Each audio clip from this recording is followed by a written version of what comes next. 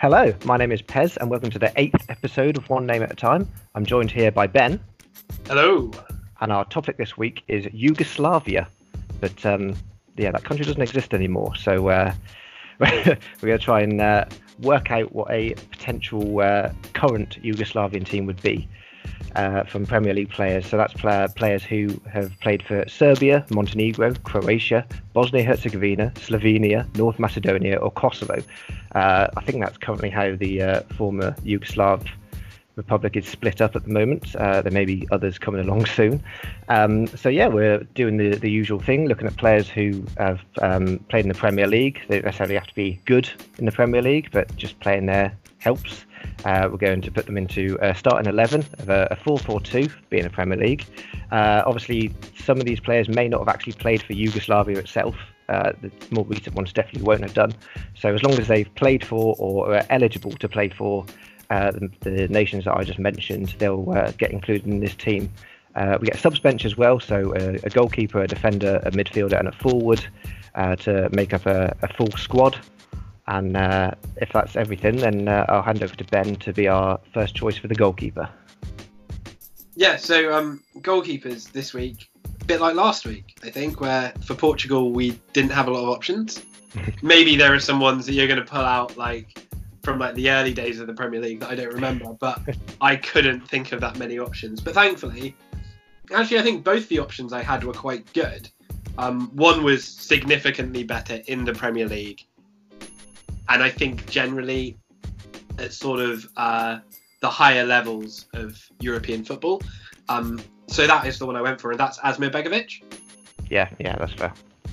Who is Bosnian and has made 61 caps for the Bosnian national team. He has played at a World Cup for them. Most well known to us Premier League fans anyway, but probably in general.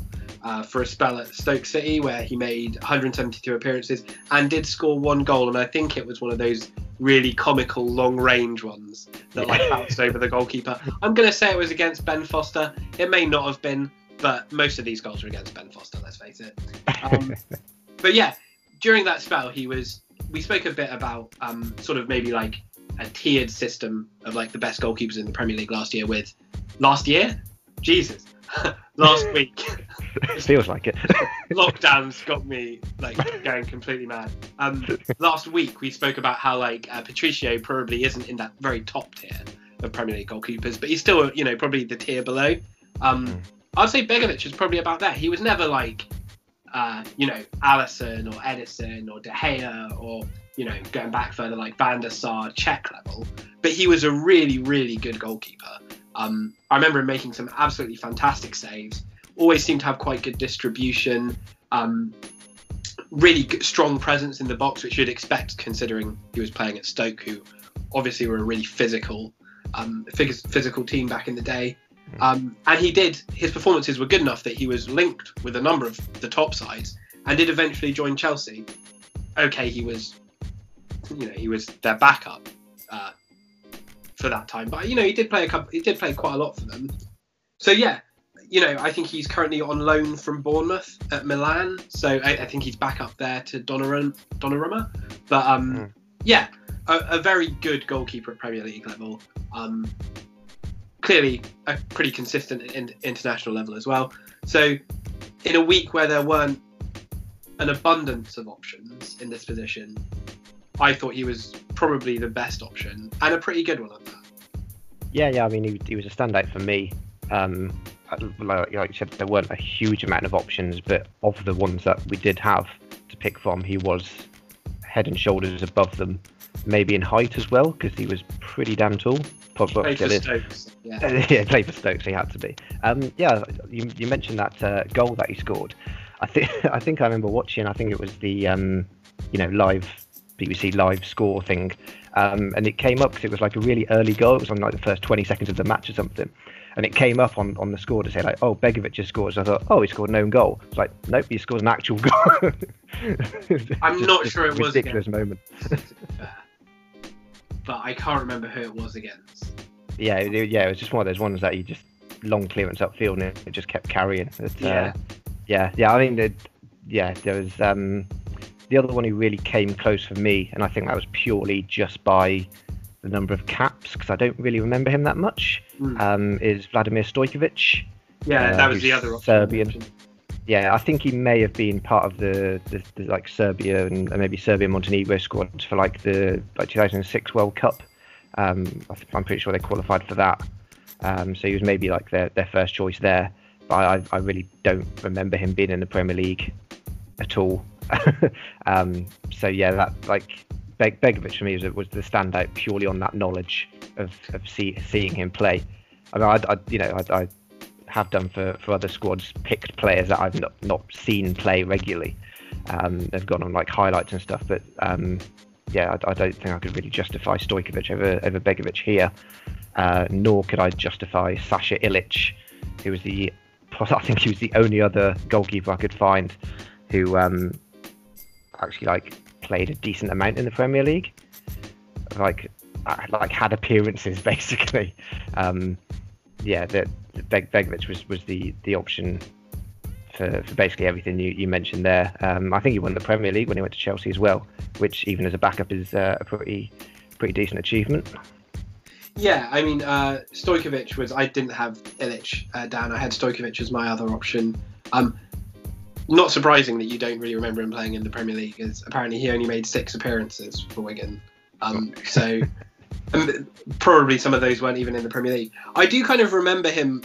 I think probably I remember seeing him play for Serbia in international tournaments and maybe against England over the years, in qualifying or in friendlies. But yeah, Begovic was the option I remember. And I mean, even when you look at Stojkovic, like he's had quite a good career, but he hasn't really played at that. Like I said, Begovic played at that top level and has done for many years. Stojkovic, most of his appearances have come sort of in the Serbian league and stuff, which obviously isn't, one of the European top leagues. It's not Serie A, it's not La Liga, it's not the Bundesliga. So yeah, I think in terms of sort of consistency at the top level, Begovic, like you said, was the better option.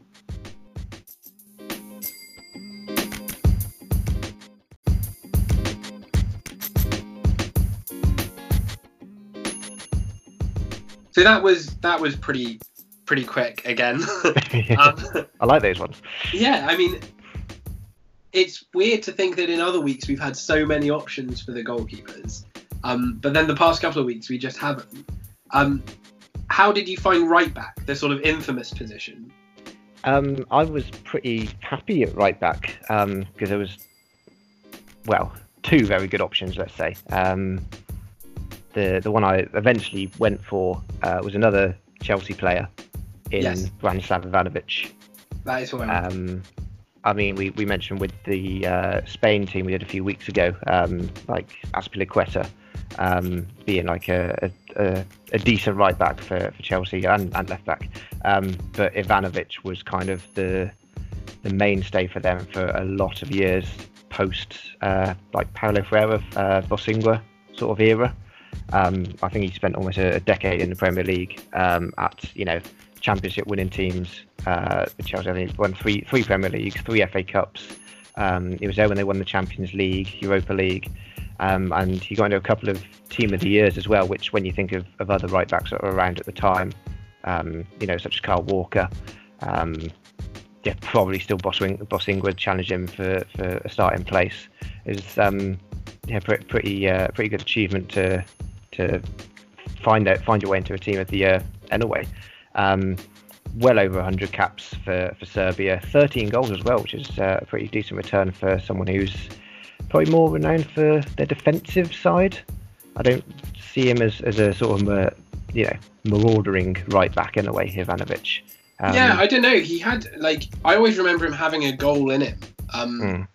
He did play centre back as well, didn't he? So for me, in my head, most of the goals he scored were probably like set pieces. He had some height on him, didn't he? So yeah, he was a decent header. So yeah, the other option I had was very good, but Ivanovic was better. So that's who I've gone with. Yeah, I mean, I went with Ivanovic. There were potentially some other players who could play there. Potentially even one that was maybe, I don't know. There were quite a few players I found in like the sort of right back, centre back positions that maybe could play other positions, and Ivanovic was one of those. Like, I could have considered him at centre back, but I decided to go for right back because I think we spoke about him as a right back. I think probably some of his best performances for Chelsea were at right back, and I didn't think there were a load of other options there. I mean, I'm interested to see who your other option was. It was Vedran Chorluka. I thought it might have been. So Chorluka was one of those that I had down as potentially a centre-back option. If I was considering him as a right-back against Ivanovic, though, I would still go for Ivanovic, I think. Yeah. The only other name I had was one that wasn't a name I sort of recognised. One of those ones where I'm sort of digging around looking for options, and oh wow, this person played for a couple of teams, and that was Boris Zivkovic, who was Croatian. Yeah. And I mainly included because I know you love handball, and apparently there's a famous handballer with the same name. And it's not the same guy. Apparently not. I'm like, wow, that's I mean, I did try and check to see if it was the same guy, but I assumed it would tell me on his Wikipedia. But there were two separate Wikipedia pages, so I thought that was a good little nugget of information there. But this guy was apparently, he did play for Portsmouth, and didn't play a lot for them, but he did play for that Bayer Leverkusen team that reached the 2002 Champions League final. And he did play almost 40 times for Croatia. So, clearly a decent player, but not Ivanovic, who really should go down as a Premier League legend. I mean, I don't know whether it's from maybe his time with Portsmouth or Croatia, but I did have Zivkovic down as a left back. Well, he probably was, to be fair. Yeah, I think this you mixing up right and left again. I think he was pretty versatile. I mean, you kind of have to be when you're playing for Croatia, when you've got a lot of defensive options, as I'm sure we're going to talk about. But yeah, I seem to remember him being, he could be a right back, could be a left back, but I considered him for a left back because I think he maybe had more of a shout of being in there. So I've definitely considered him, but not for right back. I mean, Chorluka was the Croatian right back that really came to mind there. Played a little bit later than Zivkovic. Yes. But also another player who's got over 100 caps, which when you consider Croatia have been, they qualify for pretty much every tournament, don't they? They were a mainstay from the European sides. Obviously, played in the World Cup final, 2018, which was their biggest ever achievement. Don't know how they got there. It was. I think I'd probably put Chorluka on the bench as well, given his versatility. But then again, that may be something that you could argue against with other defenders for centre back. Yeah, I mean, like I said, sort of segueing nicely into conversations about centre back. Chorluka was one of, I think. So basically, we've spoken in the past couple of weeks about how centre back you often have one name that you're like, well, he's definitely going in. And then you're like, well, who can go with him? That was the same for me. And Chorluka was one of the standout options for me. And well, maybe he could go with my, my obvious choice, who's definitely going in. I thought Chorluka had, like you said, a really good career, over 100 caps. Played over 150 times for Premier League teams for Man City and Spurs. I kind of forgot a little bit that he played for Man City before going to Spurs. But he had a really good career outside of England as well, over 470 appearances in total. So a significant amount of his career outside of England. So I thought he was a pretty good option to go in at centre-back alongside the obvious option, who I hope was for you, it was a similar thing of the obvious option, being Nemanja Vidic. Who's that? Yeah, I mean, I'd never heard of him either. Yeah, I hadn't when we signed him. Yeah.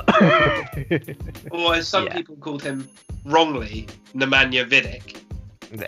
Chronicles of Vidic. No, Nemanja Vidic, I mean, for a start, let's just say some of the best chants of all time are about Nemanja Vidic. I love the "What's that coming over the hill? Is it Nemanja? Is it Nemanja?" Yeah. That's one of the best ones. 56 caps, which actually, when you look that Ivanovic made 105 caps, is quite surprising. But obviously known to us for his Man United career, where, I mean, he was part of a centre-back partnership that, in my eyes, was at the time the best centre-back partnership in the world. And arguably is the best centre-back partnership in Premier League history. I think there's some good arguments there you could make about, you know, other centre-back partnerships, especially sort of in the 90s, but that they complemented so well, each other so well, Vidic and Ferdinand. And lasted long as well, which is something you don't always see with partnerships like that. A lot of really good centre-backs kind of out of, you know, you think about Piqué coming through at United and not getting a look in because you had Ferdinand and Vidic. Vidic really goes down as one of the best Premier League centre-backs of all time. And that's not, you know, I know, Man United bias. I don't think that's Man United bias. I genuinely think that's true. He had a bit of everything. So tenacious, so aggressive, so good in the air. Had a goal in him as well. Was a great captain, really driven, great mentality. But he could play as well. Like, he wasn't, you know, he's on the ball, get him to give it to Ferdinand and Ferdinand will bring it out. No, Vidic could spray a pass around as well. 300 appearances for Man United, 21 goals, 5 Premier League titles, 3 League Cups, 1 Champions League, 1 Club World Cup. Apparently he got 2 Premier League Player of the Years, which I was a bit surprised about. Maybe is this like a Raul Meireles type thing again? Possibly. Is it? Where like, I know he got it on default. I think I remember him getting 1. But maybe one was like a Football Writers or something. Yeah. I don't know. But, you know, at some point he got 2 Premier League Player of the Years. 1 Man United Player of the Year. Various sort of, I think he was in 4 PFA Team of the Years, which isn't surprising, but the fact that it's not surprising just shows what a good player he was. Obviously a bit of a shame that his career kind of tailed out with injury a little bit, but I think by that point he was sort of in his mid-30s, so he had a very long time at the top, and for me was a really, really obvious choice. Yeah. So your partnership is Vidic and Chorluka, then? Is that who you've gone for? Yes, but I will be willing to think about other options with Chorluka because I wasn't really 100% convinced by it. Okay, so yeah, I did mention that Chorluka is my bench option, and that's because I've gone for, alongside Vidic. I mean, that was nothing I could really argue about there. I've gone with Stefan Savic, who we have talked about previously. Who I spoke about previously, and I think made a boo-boo in saying that he went to Sevilla and won the Europa League, and he didn't. He went to Atletico Madrid and won the Europa League. So there's a correction from any listeners who care. I thought Sevilla were allowed to win the Europa League, though. Yeah, Sevilla let them win that one. I mean, he didn't spend long in the Premier League. One season with City, but did actually win it in that time. Only 52 caps for Montenegro, but then you look at them and you think, well, they're not a team that qualifies for anything. I don't think they've reached any finals yet. So he's probably missing out on a few appearances there. But yeah, in terms of the other options I had, including Chorluka, I mean, I looked at his versatility as well. I thought Savic was a bit of a standout against players such as like Dejan Lovren, Slaven Bilic, Igor Stimac. No one has kind of really come close to Savic's level at like club level. I mean, Lovren's obviously won the Champions League with Liverpool. Did he? It's kind of, I mean, like when you look at their other defenders, I mean, obviously Van Dijk, Matip, Gomez, he's probably 4th choice, really, isn't he? I mean, like, let's be honest. The only person that thinks that Dejan Lovren is a world-class centre-back is Dejan Lovren. Yeah, I mean, I really couldn't consider him above Savic as much as he'd like me to. Bilic was a little bit before my time. I don't remember him too much. For me, he's a manager. Yeah. And I don't think he was. I mean, looking back through like his track record and stuff, he only had 44 caps for Croatia. Didn't really do much in the Premier League. Then again, he wasn't at a club where he could really do that much in a way. It was hard to sort of compare that to Savic, who came in for like a season in the Premier League and won it. Granted, it was with City, but yeah, Stimac was another 50 caps, a few years in the Premier League. It was difficult to really decide who could sort of challenge Savic in my mind, other than Chorluka, who I think is probably the best option for versatility wise to be my bench. So Savic is who I've gone with for my partner for Vidic, the obvious starter. Yeah, I mean, I think it's a good argument for Savic, because I think although he was only at City for that one season and he wasn't, an ever-present by any stretch of the imagination, he then went on to play for Fiorentina in Italy, and then, like you said, for Atletico. So big clubs there. He's made a lot of appearances, over 300 appearances in his career, still playing. So he's obviously been at the top, in top European leagues for a lot of his career, which maybe when you're talking about Chorluka isn't quite the same. I know Chorluka played for Leverkusen as well, but I think he spent a lot of his career in Russia with Lokomotiv Moscow. Yeah. So potentially that's the argument, I think, for having Savic there instead, is that he's played at the sort of top level for longer and for more of his career. I had Lovren and Bilic down as well. Like you said, Bilic, a bit before my time.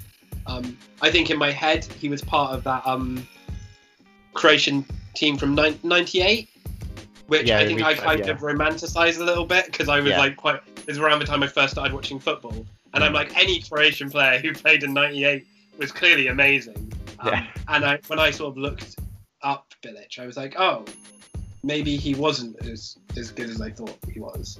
And I was never going to put Lovren in. I'm really sorry, but it wasn't going to happen. So yeah, I mean, I think I'll be in. That's an area where maybe I would go with you and go with Savic over Chorluka. But those two were probably my main options, definitely, for being Vidic's partner. Yeah, was there anyone else who sort of came to mind, or? The only other name I had was the player that I called Stefan Savic Part 2, or version 2, which is Matija Nastasic. Montenegrin Boogaloo. Yeah.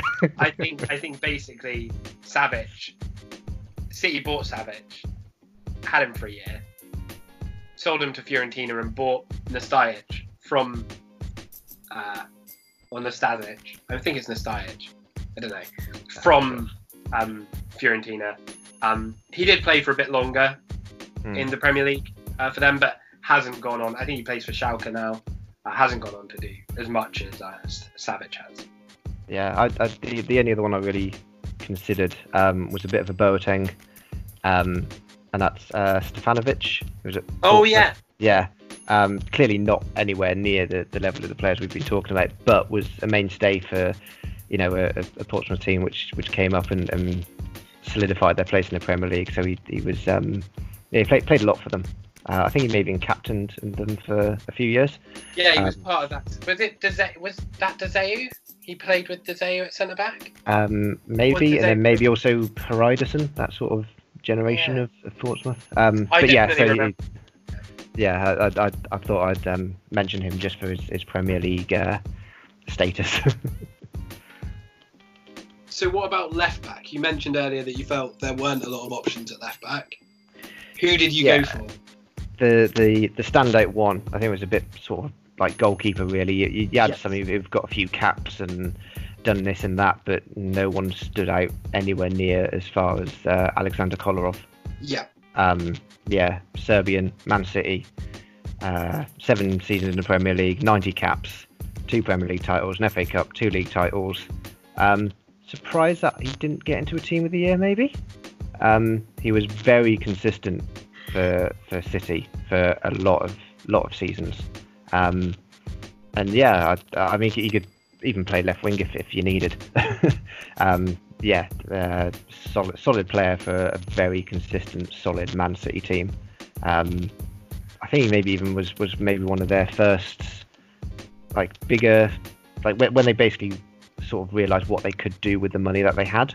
To put a decent team together rather than just buying random players. I think he was definitely looked at being a good player for the team rather than just being a standout because he had a few good games for Real Madrid at some point. Yeah, I mean, I think he was definitely part of that sort of generation of City players, wasn't he? With Silva and with Touré and those players who Yaya Touré, that is, who kind of came in and really sort of pushed City to the next level, to being title challengers. He had, a great left foot as well. Dangerous from set pieces. Contributed, I think a fair amount of goals during his career. I have down that he's made 556 appearances, 57 goals in total. So that's not a bad return for a left back. And obviously has had a successful career in Italy with Lazio and Roma as well. He was who I went with, considering that there weren't a lot of other options. I mean, the best option I could come up with was Kolasinac. Yeah. Who is obviously currently at Arsenal and is a bit he has a bit of an unfortunate record, Kolasinac. He has the fastest own goal in World Cup history. In the 2014 World Cup against Argentina. So if that's your claim to fame, it's not the best. Yeah, he's that player he thinks probably going to score an own goal rather than a real one, isn't he? Yeah. For me, I think that Zivkovic's claim to fame of having a famous handballer with the same name is better than that. So yeah, not really a lot of competition for Kolarov. The only other name I had was the only North Macedonian player to make my list, which was Goran Popov, who played 18 games for West Brom. So, not a great claim to fame either. Was there anyone else that you had sort of down as a left back? I had someone who was a bit versatile, and that was Goran Banjevcevic, who played for Tottenham for a little while. I think he was kind of mostly a left back, but he kind of passed me by. I remember him being in one of my sticker books, but that was probably about the limit of my knowledge of him. But other than that, it was pretty tricky, considering that Robert Jarni, who I think was a left back when Croatia reached that '98 World Cup semi, did join a Premier League team, but never actually appeared for them, so couldn't be considered. But I seem to remember him being a left back of some repute. Well, like I said, anyone who played for Croatia in '98 was automatically a good player. Yeah.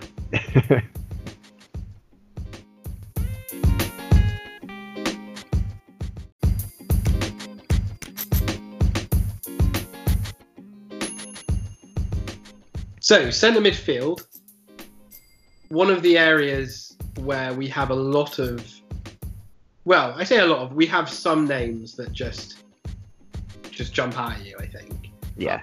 I guess a bit like we had, at centre back, where there was one name in particular. You just go, well, that person's automatically getting in. So I've gone for a centre midfield partnership of, very unsurprisingly, Luka Modric. Mm-hmm. And Nemanja Matic, maybe a little bit less obvious Nemanja Matic, but still, I think one of the more obvious choices. Modric, I mean, Jesus Christ. Again, one of these players who I've mentioned it with other players, you look at the individual honours list and you just kind of give up because there's so many. Obviously, former Tottenham Hotspur player, 159 appearances for Tottenham, 17 goals, moved to Real Madrid, where he's made 338 appearances, 22 goals. He's won La Liga, he's won 4 Champions Leagues, he's won the Ballon d'Or, probably the only player who isn't Cristiano Ronaldo or Lionel Messi to win the Ballon d'Or in the last 10 years. Yeah, so it's like Kaka probably. Yeah, which, is almost makes winning the biggest individual prize in club football even more significant. Yeah. The fact you've managed to break that sort of complete dominance by those two players. 2 La Liga best midfielders, 1 Spurs player of the year, various team of the seasons, 8 Croatia player of the years, which some of the other nations on this list, no offence, that might not be that significant. But you think about the players Croatia have, Rakitic and Perisic, and some of the other players, Mandzukic. Yeah. 8 of those. It's quite impressive. You'd have thought at some point someone would have gone, maybe we don't give it to Luka this year. Maybe like the other guys stand a bit of a, give the other guys that are all right. They're maybe not at his level, but we should, give them a bit of acknowledgement. No, just give it to Luka. Easy choice. But the one I want to mention, the one thing that Luka Modric, I'd say won, and I remember this distinctly at the time. When 6 months after joining Real Madrid, Luka Modric was voted by people apparently the Liga worst signing of the year, and I've just written it after this slow claps. So yeah, what idiot! Like, okay, maybe he took a little while to settle in at Madrid, but I remember reading that at the time and going, well, we'll have him. I'd watched him at Tottenham, and he is one of those players that he's like that position that I just love watching those players, because he's so technically gifted, such great vision. A lot of what he does isn't necessarily that eye-catching. I'm sure he can play brilliant crossfield balls like Paul Scholes, but a lot of it is touch and move, pass and move, 2-touch, 1-touch stuff. It's great to watch. Yeah, he just doesn't stop. He's the brain of the team, isn't he, really? Yeah. Like, he just knits everything together perfectly in the way that, those great players over the years, the likes of sort of Xavi and Iniesta and those players have done. He's been that player for a Madrid team that dominated the Champions League. And for a Croatian team who obviously reached a World Cup final, beating someone on the way there. I don't know who it was. I forgot. But yeah, absolutely fantastic player. And it's one of the times that I've just enjoyed saying I told you to so much to random people who apparently voted him as a terrible signing. I wish he'd joined United. Yeah. And I know we were interested as well for a long time. So yeah, absolutely incredible player. And alongside him, Nemanja Matic, who I can't go on about in such a positive light. But he's still a very good. He's still a very good player, and it's not Man United bias. He has just signed a new contract with Man United, potentially controversially for an extra 3 years when he is already like 31, coming up 32. So maybe a bit of a long contract extension there. But he's been in a great run of form recently for Man United after, let's face it, a spell of dodgy form. I think, to be honest, he was run into the ground a bit. I don't think, I think at this stage in his career, he's not one who's going to be able to play week in, week out for you. But he's had a really good career, almost 50 appearances for Serbia, over 150 appearances for Chelsea, winning 2 Premier League titles. He's made over 100 appearances for Man United now, 2 Serbian Player of the Years, and 1 PFA Team of the Years. A really good kind of defensive option to play alongside Modric, who, Modric is capable defensively, but you give him that bit of freedom, I think, when you play him alongside Matic. So it was kind of a tactical decision as well as a decision that, Nemanja Matic is probably the best option. So yeah, that was my centre midfield partnership. The brains of Luka Modric and the brawn of Nemanja Matic. I like that description. Yeah, it was pretty much the same for me. Once you have to include Modric. Let's be honest. He's literally the best player on this entire list, bar none. Like no one else here has come close to a Ballon d'Or. Let's put it that way. So once you consider Modric and you go, yeah, he's better playing more offensively, then you kind of just have to look. If you're looking tactically for a more defensive-minded partner for him, and Matic for me stood out more than anyone else. There was a few options here, and we might discuss this for other positions as well, but again, it's like a lot of players on a very similar level. Yes, yeah. And it's like I could easily change like who I'd had on like my bench here, and not really feel like I'm missing out on anyone. Like they're all very, very similar standard. Nowhere near Modric. Not enough to be better than Matic yet. Some may have the career yet to push on and maybe be better than Matic. The one I went for as like my first choice backup, which I could easily switch, is Mateo Kovacic. Yeah. Croatian, been part of that World Cup team just in his second season at Chelsea. But yeah, you know, he played for Real Madrid, won the La Liga, won the Champions League 3 times with them. Obviously, didn't play as much there as he does at Chelsea now. But I think he's a pretty integral part for Chelsea, and I really like how he plays. There's a lot of time when you see him playing, especially last season when they still had Hazard, and he got the ball and oh, that's Hazard, and then you realise it was actually Kovacic.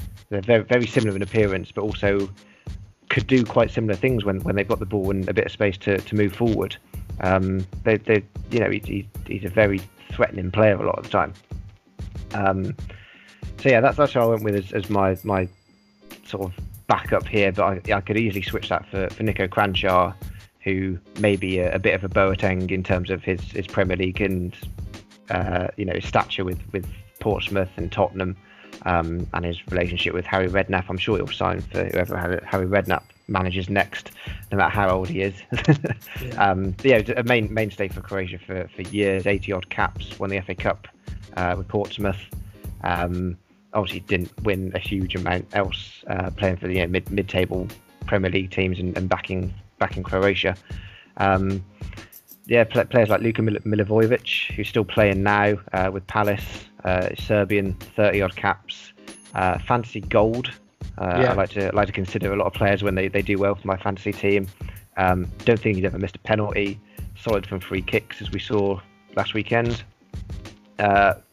A player that I really like, but I think is maybe sort of hitting consistency in the Premier League at a little bit of a late stage. I think he's pushing 30 now. So yeah, he might not end up having the sort of career that like Matic might do. But yeah, like he was one I really considered, like as a backup to Kovacic or Kranjčar. Any of those three, I'd happily put in behind, the players that we've put in the starting lineup. So yeah, those were my main considerations, but it was easily Modric and Matic to be the partnership on the pitch at least. Yeah, I mean, Kovacic was for me the one who got left out really. He's like you said, he's a bit of a deceptive player because he doesn't get a lot of direct goal involvement, but I think you've seen at Chelsea that he actually kind of behind the scenes becomes quite an important player for them.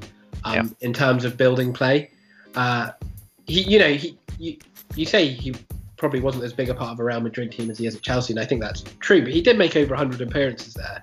Almost 100 appearances for Inter Milan as well. So he spent his career playing at the very top level. So he was a really good option, and probably the one that I would have as the first choice backup. But I did have Milivojevic, who I know he's a player that you often have in your fantasy team as well. And I did have Kranjčar. I kind of put Kranjčar in one of the wider positions just because he could play there. And not as my first choice, but as an option there. The only other name I had, and he wasn't anywhere, I don't think even near Milivojevic or Kovacic, was Robert Koren, who again potentially I think he was an attacking midfielder, so you could talk about him maybe as a wider player, but wanted to mention him as he was one of the only Slovenian players that I sort of recalled. And he did make 60 caps for them, but I think spent most of his career in England playing in the Championship. I think he played for West Brom and Hull. I think he may have had a few seasons here and there in the Premier League, but I think he was mainly in the Championship. But a decent little player, but not at the level of the other ones we've discussed. Yeah, I mean, it mentioned Slovenia. I did have Milenko Čimović down. Only spent 1 year with Tottenham. Probably another one I kind of remember from the sticker books. But I look back through his career. He won an Intertoto Cup when that was still a thing. 70 odd caps, 13 goals. I think he was around when Slovenia actually sort of played. I think they made the 2002 World Cup. And it was him and Zlatko Zajovic was like their midfield pairing, which clearly kind of worked for them in qualifying. So he was one that I at least thought to represent Slovenia in this, because there weren't there weren't too many options when you look at them compared to obviously all the Croats and Serbs who have played in the Premier League.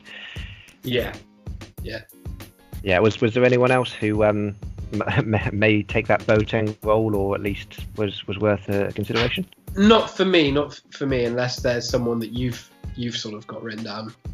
Igor Bishan. I mean, I didn't even consider him, mate. He was so bad. Yeah. He was part of that Liverpool team, but you kind of just went, wait, were Liverpool supposed to be good? Yeah. Like Igor Bishan and Jimmy Traore and awful, wasn't it? I mean, it was hilarious, but awful. Yeah, I mean, there's a few others who are. I don't want to say they're quite at Bishan's level, but like Mo Besic. Yeah. Vlasic. And I think it was Artem Shaqiri who played for West Brom for a small time. My only sort of memory of him was that he scored directly from a corner against England in a qualifier for North Macedonia, who at the time weren't North Macedonia, they were just Macedonia.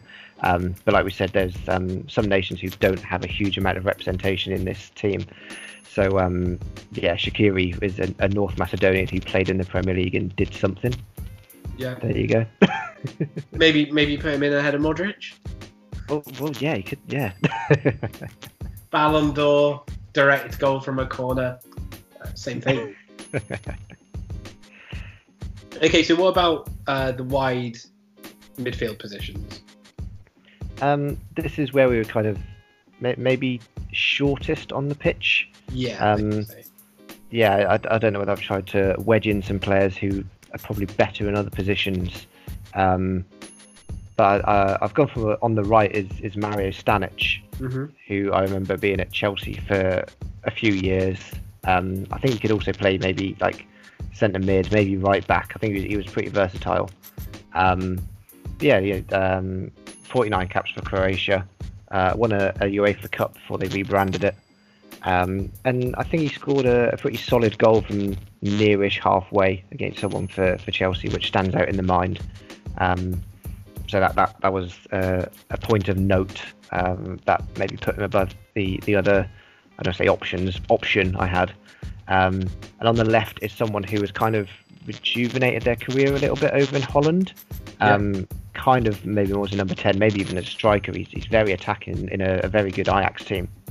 And that's Dusan Tadic, who for me was always a left-sider for Southampton, and another player who, I don't say I relied on him, but he definitely got me a lot of fantasy points during that spell where it was like him, Graziano Pella, Sadio Mane, when Southampton were kind of, very, very consistently in the top half of the Premier League. He was pretty good for them. Only had a short spell, really. It was 4 years in the Premier League, and has obviously gone on to better things with Ajax. But yeah, 60 odd caps for Serbia, 16 goals, which maybe suggests that he maybe plays a little bit more forward for Serbia as well. But yeah, in terms of players who definitely have played on the left wing, then he was better than the other options. Yeah, I mean, those were the two I went for as well. I did originally consider Niko Kranjčar. It is one, maybe instead of Stanic, just because Kranjčar is sort of fresher in my memory as being, like you said, a bit of a Boateng, someone who's played quite a lot in the Premier League and in England in general. And actually, he played in Scotland as well, didn't he, Niko Kranjčar? But I went for Stanic. It kind of, I don't have that many clear memories, but I think I remember the goal you're talking about. Because I have in my that name, sometimes a name you'll just be like, oh, he scored some great goals. Yeah, that's kind of what I think when I think of Stanic. So he was who I went for on the right hand side. I did kind of look into it because in my head he was maybe more of a attacking midfielder, but actually when I looked into it, he definitely did. I think for Chelsea he played a lot on that right hand side, so that seemed like a really good option for me. On the left I went with Tadic. Again, you're right, probably more of a number 10, but in this system we're playing, I think you can get away with putting number 10s on the wings, so I don't have a problem with that. Really, solid career in the Premier League, and then maybe highlighted the difference between the Premier League and the Dutch League by how well he's done in the Dutch League. I think 54 goals and 98 appearances for Ajax is quite good. but like you said, maybe he's been playing as a striker over there as well. But yeah, really, really good option. I remember him being linked while he was at Southampton with a couple of bigger clubs. Again, maybe surprising he didn't join Liverpool, considering every other Southampton player did. The other options I had for that left-hand side weren't even anywhere near that. I mean, I don't know about you, but I had Zoran Tosic, who made 5 appearances for Man United. Did seem to have a solid career outside of that, but mainly in like the Russian and Serbian leagues, which aren't at the level of the Premier League or even the Dutch league, I don't think. 76 caps though, 11 goals, not to be dismissed, but never made it in one of the big European leagues. So for me, couldn't be considered really alongside Tadic. And the other one I had was Milan Jovanovic. Jovanovic, yeah. Some of these names I have to get halfway through them before I remember how to pronounce them. I mean, he had 44 caps, 11 goals for Serbia, which is a pretty decent strike rate for someone who I think was a left winger. But had, I think, one season at Liverpool where he made 18 appearances. Never really did anything. Played most of his career in Belgium, which isn't a terrible league, but again, isn't one of the sort of big leagues in Europe. Yeah, it's the same sort of Russian standard, isn't it? So neither of those two were really good enough for me to challenge Tadic. And I would have probably, if Tadic wasn't there, would have probably stuck Kranjčar in instead of either of those two players. Yeah, that's fair. I mean, Jovanovic also had the option of being a forward. I think he got a Belgian League top scorer award at some point. Golden Shoe, yeah. Whatever that is in Belgium. But yeah, there was slim pickings really for out and out wingers, or at least people who are more renowned for playing out on the wide, I guess. Like you mentioned Jovanovic being at Liverpool. Lazar Markovic was another who I remember being at Liverpool and not really doing it. Is he still at Liverpool but just on loan somewhere? He may still be there on loan at some team, probably somewhere. I think he came and wore like number 50 for them, so immediately I hated him. He was a winger. The right had a few more options, I guess. Like Ivica Mornar played in the Premier League and was I don't want to say regular, but he played a fair bit for Croatia that I remember, because he was I remember having a shaved head and a very menacing look. I seem to remember him. Ognjen Koroman, I think, also played for Portsmouth and played on the right for someone.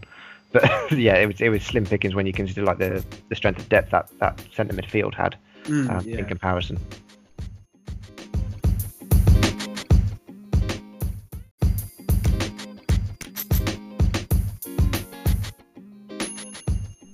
Finishing up the team with our forwards, this was the complete opposite of wing positions, where there were so many names and so many good names as well. That I've got a list, and I was like, which ones are going to be my honourable mentions? And I was like, well, I kind of have to mention all of them, I think, at some point. So after we've gone through who we're actually going to pick, I might need to just reel off some names.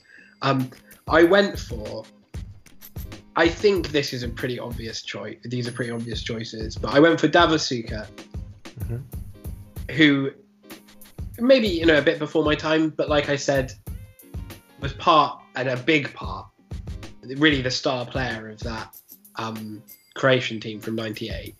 And I just, in those formative years when I first started watching football, I just remember that name being like a name to be excited about and to want to watch this player. Obviously, he did play in England, probably not his best spells in England. Played for Arsenal and West Ham very briefly. Obviously played for Real Madrid, which I guess is what he's known for. Winning La Liga and the Champions League there. Also played for Sevilla. Won various sort of personal accolades, including coming runner-up in Ballon d'Or. 6th Croatian Player of the Year. So not quite Luka Modric's 8, but probably the Luka Modric of the 1990s for Croatia. All the other Croatian players going, It's Davor every year, guys. Come on. Yeah, Mario Stanic is just shaking his fist. They're just very uninventive. The panel who decided, just give it to Davor again. He's pretty good, isn't he? And alongside him, I went for Edin Dzeko, who we remember from being one of those players that came into City and helped them become the club that they are now. He was never first choice, I don't think, really there. You know, I mean, when you've got Aguero, you know, if you're a striker and Aguero's also in your team, it's kind of just tough shit. Like, he's like one of the best players in the world. Oh, okay. But, you know, Dzeko did well at City. 189 appearances, 72 goals. Played a lot for them, scored a lot for them, won a lot for them. 2 Premier Leagues, an FA Cup, a League Cup. 653 appearances in total, 290 goals. Still playing. He's played in 3 of the top leagues. You know, obviously in the Premier League, in the Bundesliga with Wolfsburg, and now in Serie A with Roma. It's finished top scorer in the Serie A, finished top scorer in Bundesliga. He's apparently both Bosnia and Wolfsburg's all-time top scorers. 107 caps for Bosnia, 58 goals. Again, maybe you're going, well, 107 caps for Bosnia. Bosnia probably don't have that many players who are playing at that level. Maybe fair point. But 58 goals, when you're considering you're probably playing for a team that aren't favourites a lot of the time. You know, we mentioned it a little bit with Robbie Keane. He's got a record of better than 1 in 2, which I think is really impressive. Okay, you know, I always wonder with international goal scoring records, sometimes it's like qualification and it's against, you know, Azerbaijan. San Marino and Malta. And yeah. But, you know, I just thought when I looked at the sort of stats and the fact, you know, I always thought Dzeko was a good player. You know, big, strong target man, but with a bit of, you know, not to bring out the football cliches, but, you know, he's a big man who could play a little bit. Did have a good strike on him. I couldn't really consider anybody else, even though there are a lot of good options. He seemed to me to be the kind of obvious one to go in there alongside Suka. Yeah. I mean, we said about like Vidic being your automatic centre back. I think Shuka was the automatic striker here. Yeah. And it was just trying to find a partner for him.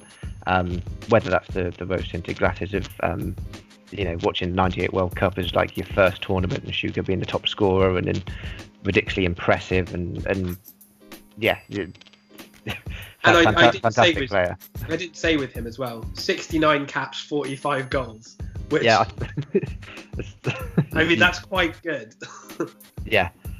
But yeah, I mean, I also went with Dzeko as the partner there, whether it's a tactical things. I mean, obviously being sort of a big man, Shuka wasn't necessarily the same size as Dzeko, so it could have worked a bit more target man, a bit more finisher. But yeah, I mean, the goal ratios might not be quite the same, but he's got more international goals than anyone I've found here, Edin Dzeko. And you say about, you know, goals in qualifying being against smaller teams, but Bosnia were one of those smaller teams for a long time. Yes, yeah. And Dzeko was part of the sort of generation with like Begovic, Ibišević, who came through and yeah, put them into a World Cup, which you'd never really thought would happen for Bosnia, when they kind of had no one for years. I think maybe Hasan Salihamidzic was like their biggest name, and he could barely really sort of play for Bayern Munich half the time. Yeah. But yeah, Dzeko was fantastic in Germany. Won the Bundesliga with Wolfsburg, which again is something you don't really think is going to happen when you've got Bayern running away with it every year. So he must be doing something right there. Yeah, just I really like Dzeko, and I thought he maybe got a bit of a bum deal being at City, where they kind of really play with one out-and-out striker, which is always Aguero. So unless you've got Aguero in your fantasy team, in which case Guardiola decides I'm going to drop it. And take him out on 59 minutes, and you know. Prick. But yeah, so it was Dzeko for me over who I've gone for as my sub forward. Again, this is someone I'm perfectly happy to, let slide for someone else, because there was a lot of options here who, I mean, up maybe up until like 5 minutes before we started recording, I was still umming and ahhing over who to put here. I'm still not sure now. I don't know whether this will make up your mind, but ultimately, when I compared club form and international form and who they played for, I went with Stevan Jovetic as my backup. Again, one who's had a 5-minute spell with Man City and won the Premier League with them. They seem to do this a lot, especially with like Yugoslav players. But yeah, Jovetic, Montenegrin, 50 caps, 24 goals. So he's basically 1 and 2 internationally there, which I think puts him a little bit ahead of some of the other options who I'd looked at, who I maybe considered as being more naturally gifted players, but ended up sort of having a much worse return internationally, or players who did have a decent international return, but when it came to club form, didn't seem to do a huge amount. Whereas Jovetic has been pretty consistent at club form for like we said, teams in top leagues. Yeah. Jovetic has done a lot with those teams and has kept his scoring rate really. So that was why I picked him over some of the other very, very similar options, basically. Yeah, I mean, for me, Jovetic was in my list, and a very good option. I like, if we're thinking about this as an actual team, I like it because I think Jovetic is different to Dzeko and Suka. So he could be a good option to come from a bench. With me, I mean, I'm still struggling not to pick Nikola Zigic, just because our listeners won't know, but we have an obsession, and I specifically have an obsession with the video game LMA Manager. And the key to LMA Manager, especially like in the last one, which I think was 2006-07, was just to buy really tall players. And Nikola Zigic was really tall, so I always signed him. So he's, to be fair to him, he had a good career as well. It's not just me picking him because he was really tall. But he had quite a good career, but not. I don't think even I can make a genuine argument for keeping him in. 20 goals, international goals for Serbia was, pretty good in 57 caps. His goal scoring record at Birmingham wasn't great. We won't talk about that. Only 1 season in the Premier League as well, so that makes it even worse. But he did play for some other, Racing Santander, Valencia, 2 Serbian Footballer of the Years. So, maybe. But no, I don't think I can make a case for Zigic. Definitely not above someone like Jovetic, who has, like you said, has been at the top level for all of his career, basically. Some really big teams in there: Fiorentina, Inter, Sevilla. Probably I don't think he won a Europa League at Sevilla, though. So he must be one of the only players. The year that they didn't win it then, yeah. Yeah, when Atletico won it. One year. Monaco, where I think he's at Monaco. Is he at Monaco now? I think so, yeah. So, yeah, some other really good names as well. I mean, I don't know whether, Savo Milosevic was one that I kind of remember again from, my formative years of watching football. 102 caps, 37 goals. Was, not bad. A lot of caps, maybe not the best scoring record, but not bad. But it wasn't as good in the Premier League. I think I read that even among Villa fans, who he made 117 appearances for Villa, he kind of had a bit of a reputation where some of them loved him and some of them hated him. Some of them saw him, he's a great talent, and some of them saw him as, what does he do? So a bit of a divisive player perhaps, but played for some pretty big clubs, Zaragoza, Parma, Espanyol, Celta, a lot of time in Spain, obviously. Some of the other names I had, one of the ones with a great scoring record, but I just felt, unlike Jovetic, wasn't at the top level, was Mitrovic. Yes. Yeah. Who's 34 goals in 55 caps for Serbia. You go, that's almost Davor Suker levels, that. But then you look, Newcastle, 72 appearances, 17 goals. Fulham, 94 appearances, 46 goals. But most of those have come in the Championship, So quite a few options like that where they just weren't quite, good players, but maybe not at the level of Suka or Dzeko for sure. And you're right. I think Jovetic probably was the best option. Yeah, I would probably say so, to be a substitute. Yeah, I mean, Milosevic was one of those ones who was really pushing Jovetic, I'll be honest. Like you say, his international record isn't that great. There's a lot of players here who are kind of a 1 in 3 striker, and Jovetic being like a 1 in 2, at least internationally, is kind of the cut above a lot of these. But then Milosevic was the one who I think was the top scorer in Euro 2000. Yeah. And looked like he was going to be fantastic in the Premier League. And like you say, with Villa, he was very hit or miss, which isn't going to endear their fans to a huge amount. Zigic wasn't really in my consideration here, even though obviously I had to include him. I mean, again, he's kind of like a 1 in 3 internationally. Did win the League Cup with Birmingham in his 1 year with us in England.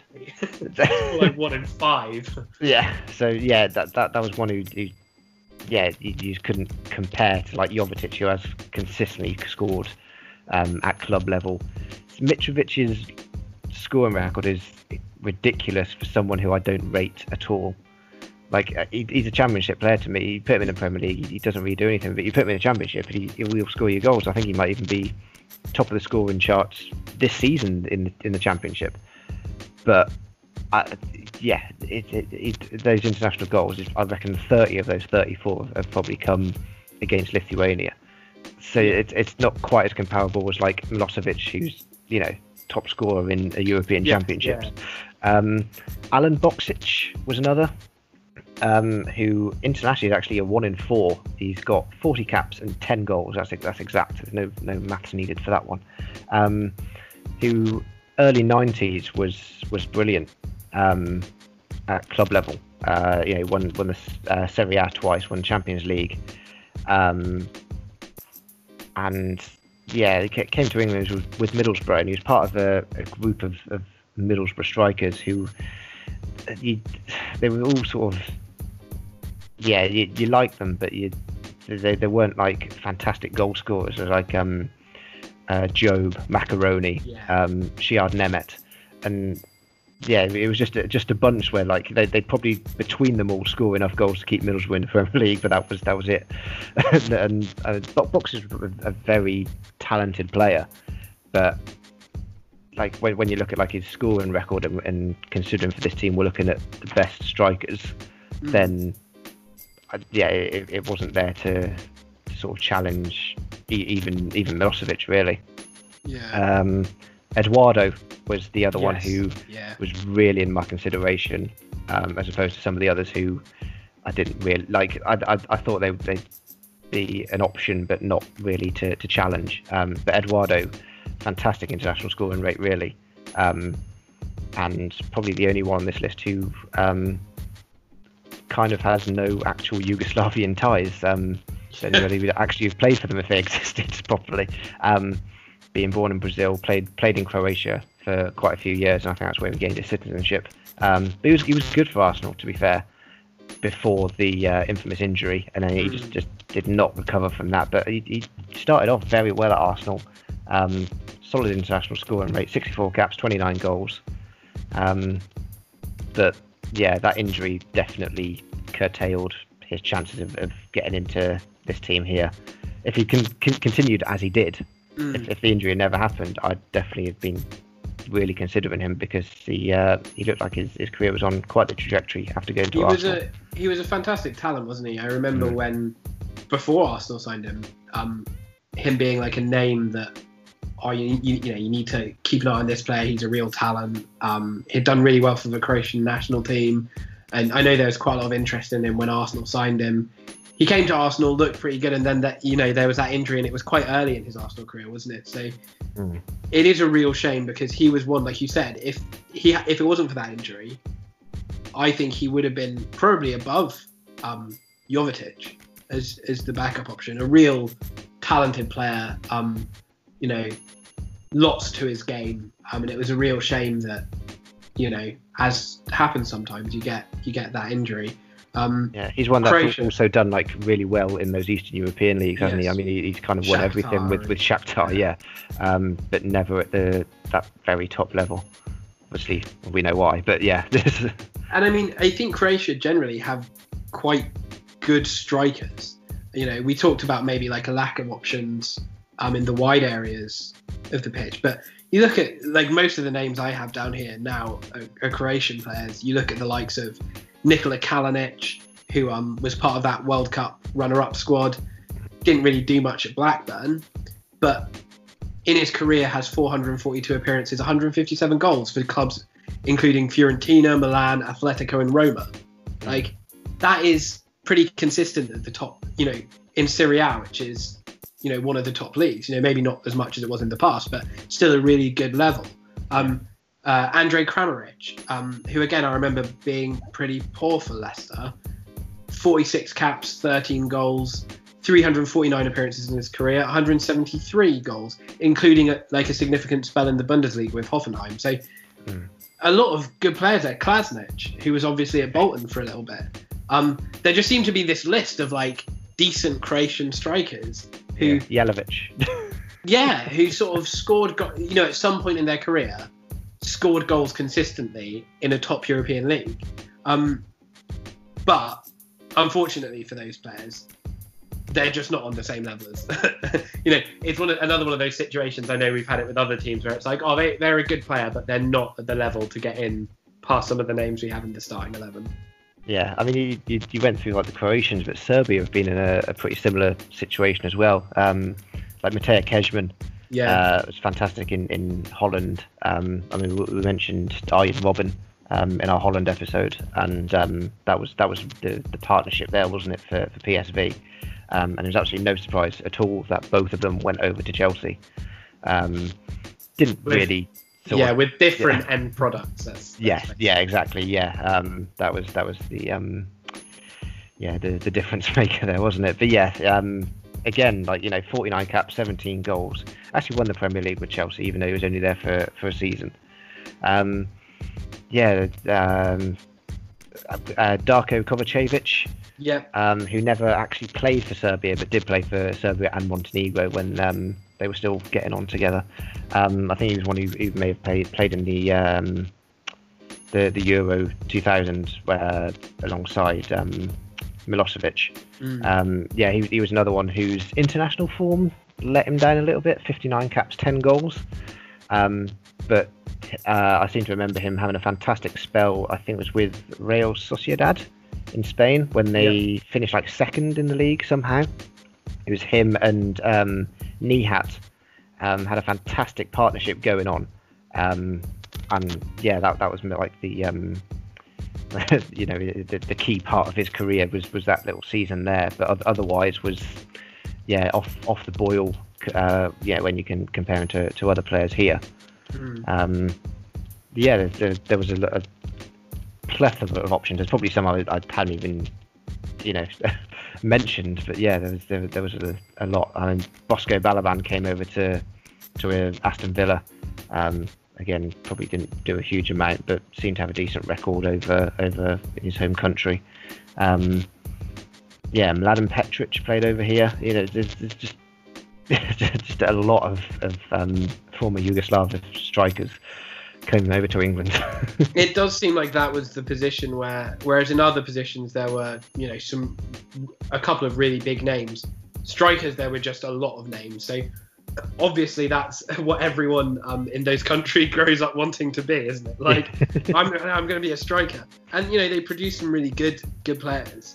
I think we've now mentioned everyone I had listed, which is quite an achievement. I don't think I've ever had that many listed for strikers before. There's one I want to mention who did play in England quite a lot, but only in the second tier, but was a fantastic player otherwise, and that's Robert Prosinecki.